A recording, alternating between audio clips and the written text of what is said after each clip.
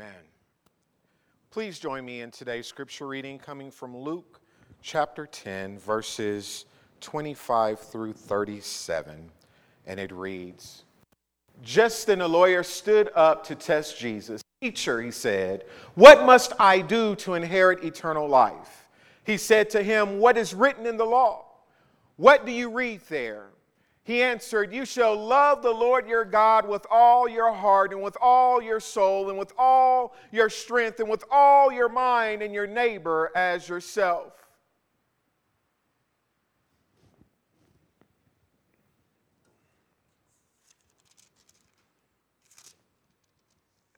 And he said to him, "You do this and you will live." But wishing to justify himself, he said to Jesus, "And who is my neighbor?" Jesus replied and said, "A man was going down from Jerusalem to Jericho and fell amongst robbers. And they stripped him and beat him and went away, leaving him half dead. And by chance, a priest was going down on that road, and when he saw him, he passed by on the side. Likewise, a Levite also, when he came to the place and saw him, passed on the other side. But a Samaritan who was on a journey came upon him, and when he saw him, he felt compassion and came to him and bandaged up his wounds, pouring oil and wine on them. And he put him on his own beast and brought him to an inn and took care of him. On the next day, he took out 2 denarii and gave them to the innkeeper and said, 'Take care of him, and whatever more you spend, when I return, I will repay you.' Which of these 3 do you think proved to be a neighbor to the man who fell in the robber's hands?" And he said, "The one who showed mercy towards him." Then Jesus said to him, "Go and do the same." As Pastor Elaine and I were in the office last week, we looked at the schedule of series, and we find we had 2 series that overlapped each other. One was How to Live, and one was Holy Waiting. So we determined that I could choose which one I wanted to do. But I decided that instead of choosing, I just do both. Both kind of stood out to me for various reasons. So today I'd like to talk to you for a few moments about how to live while you wait. Let us. Most gracious God, Lord, I thank you for today. God, I thank you for another opportunity to stand. God, I pray that you would speak to your people, that you would speak to our very hearts, that our lives would be forever changed. That God, that you would help us to be the men, the women, the boys and girls that you've called us to be in this time, in this season, and in this place. In Jesus' name, amen. This Sunday is the Sunday before we celebrate Pentecost. It is a Sunday between Jesus' ascension and the descension the descending of the Holy Spirit. It carries a power all its own. Jesus has lived here on earth. He came as a babe and matriculated through the normal evolutions of life. He has served, trained, and worked in ministry. He has trained others to do the same. He has been tested. He has been tried. Ultimately, he was crucified for crimes not his own. He was placed in a borrowed tomb. His disciples have at that time wondered, what is next to do? The women went to dress the dead body of Jesus, but found the tomb empty. And by word of angels, they also found the prophecies of all fulfilled. And the disciples wondered, what is next to do? And the resurrected Christ appears to them and continues to teach and to comfort. And then Jesus says, the Holy Spirit will fall on you not long from now and will give you power. And the disciples wondered, what is next to do? Maybe you have already noticed that after each stage, the disciples wondered, what is next to do?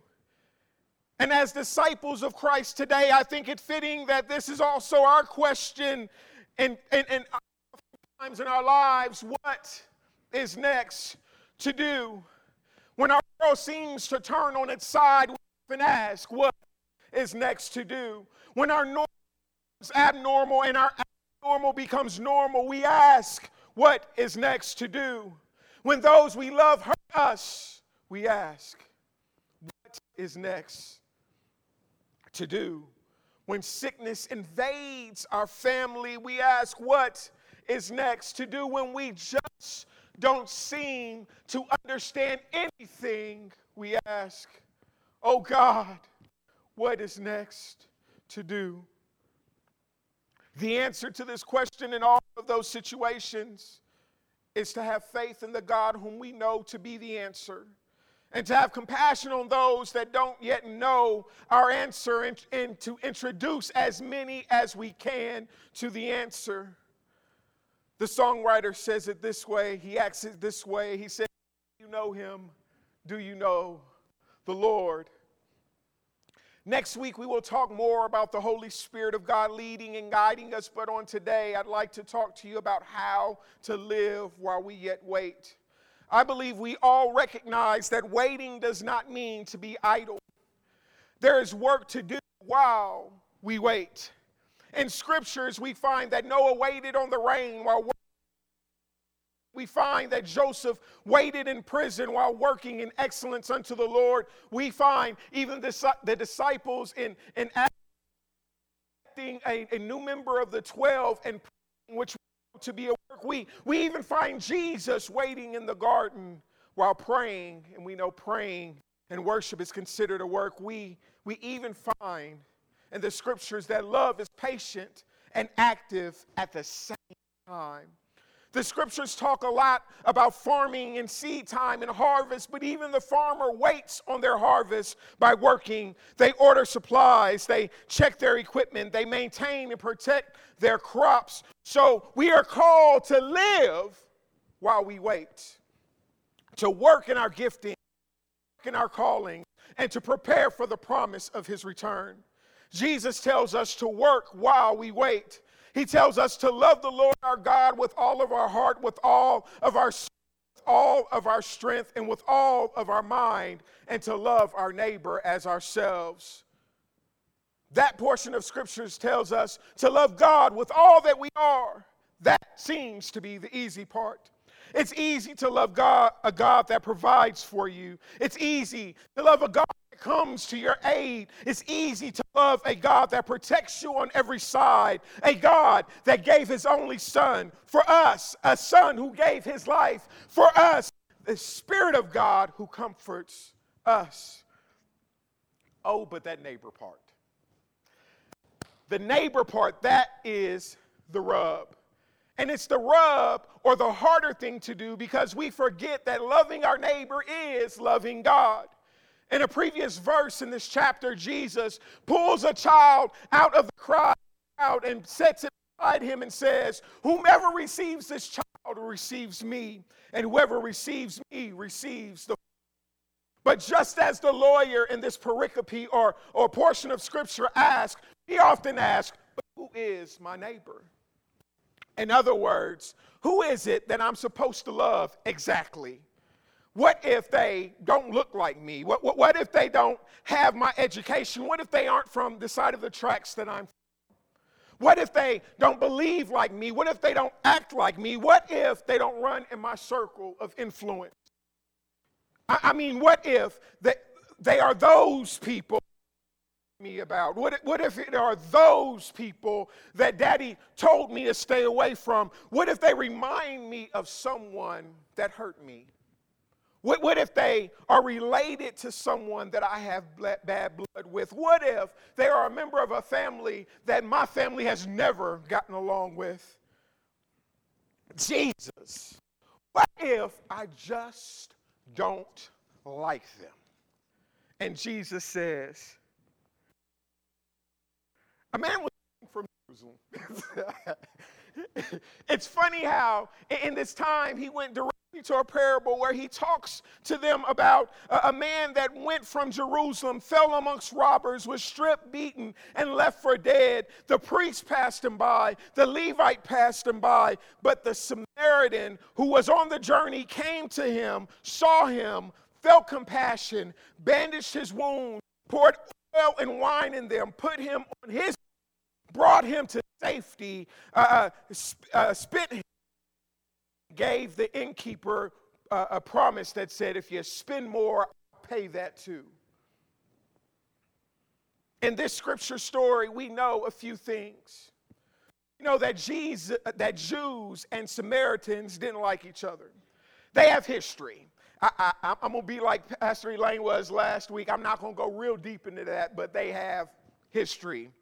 We know that Jews, that because Jesus didn't distinguish the man, it meant that it could be anyone that followed him. We know that the priests and the Levites were followers of the way and served in ministry. Amen. We know those things. So this man, this Jew, is a long, windy road and is beaten up and robbed. That's not unusual at this time for that area. There's no real shock value there. He is wounded and alone. And he sees a priest coming down the road. And down the road indicates that he was also coming from Jerusalem.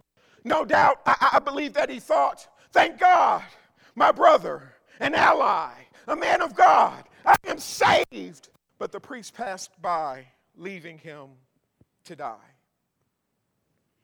Then he saw a Levite, and I imagine he thought, my God, our hope is not a man of God, a descendant of the tribe of Levi, but the Levite also passed by, leaving him for dead.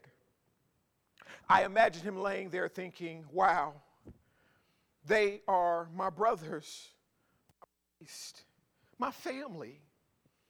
How could they just leave me here like this?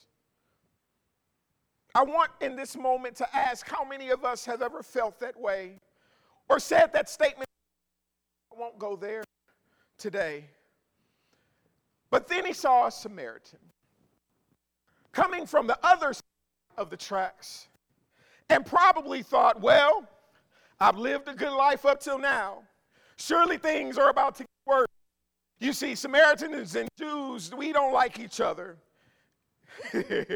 He was going off a taught societal norm.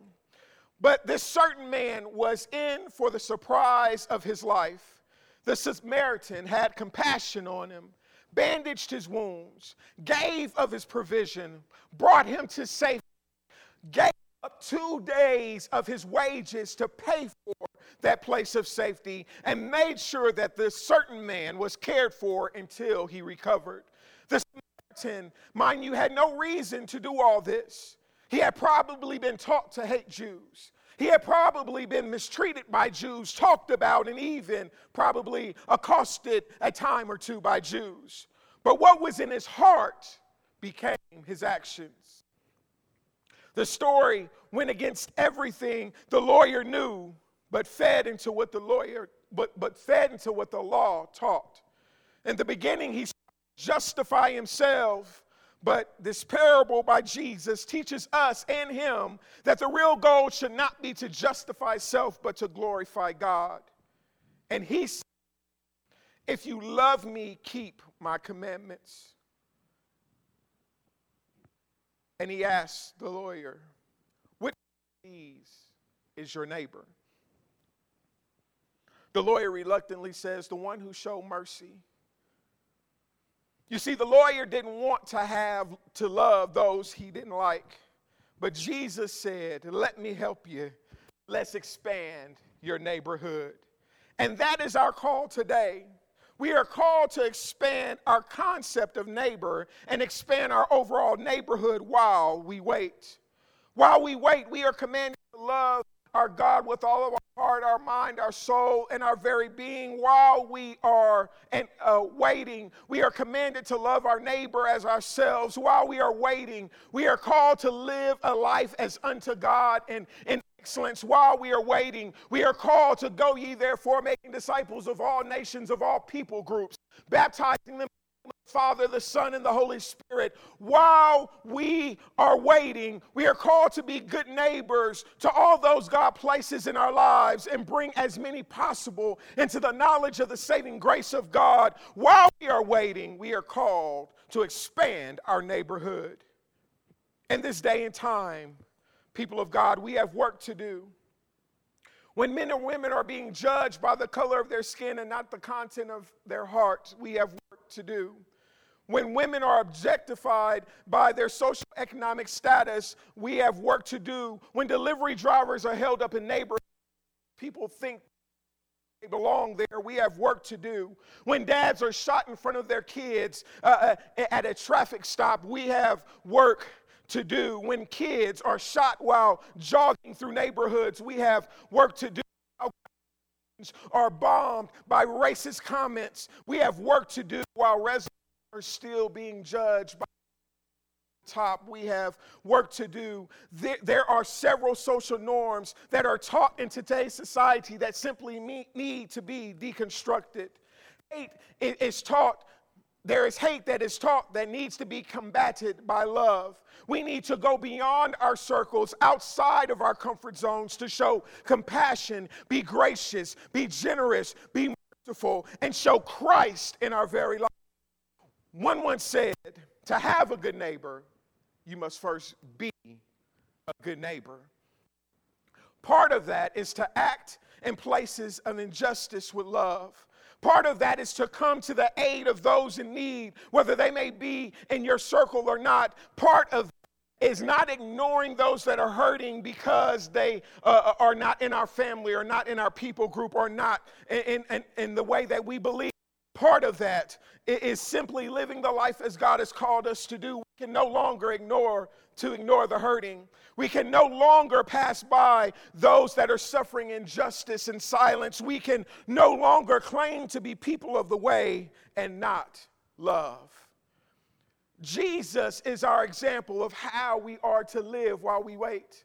He is our example of how we are to love while we wait. Jesus is our example of how to be neighborly and how to expand the reach of the kingdom. He showed compassion every chance he got. He loved everyone that he encountered. He showed grace. He showed mercy. And when he went out to people of all walks of life. And today, he said to the lawyer in the end of our scripture passage, I also you. People of God, go and do likewise. In the name of the Father, the Son, and the Holy Spirit. Amen.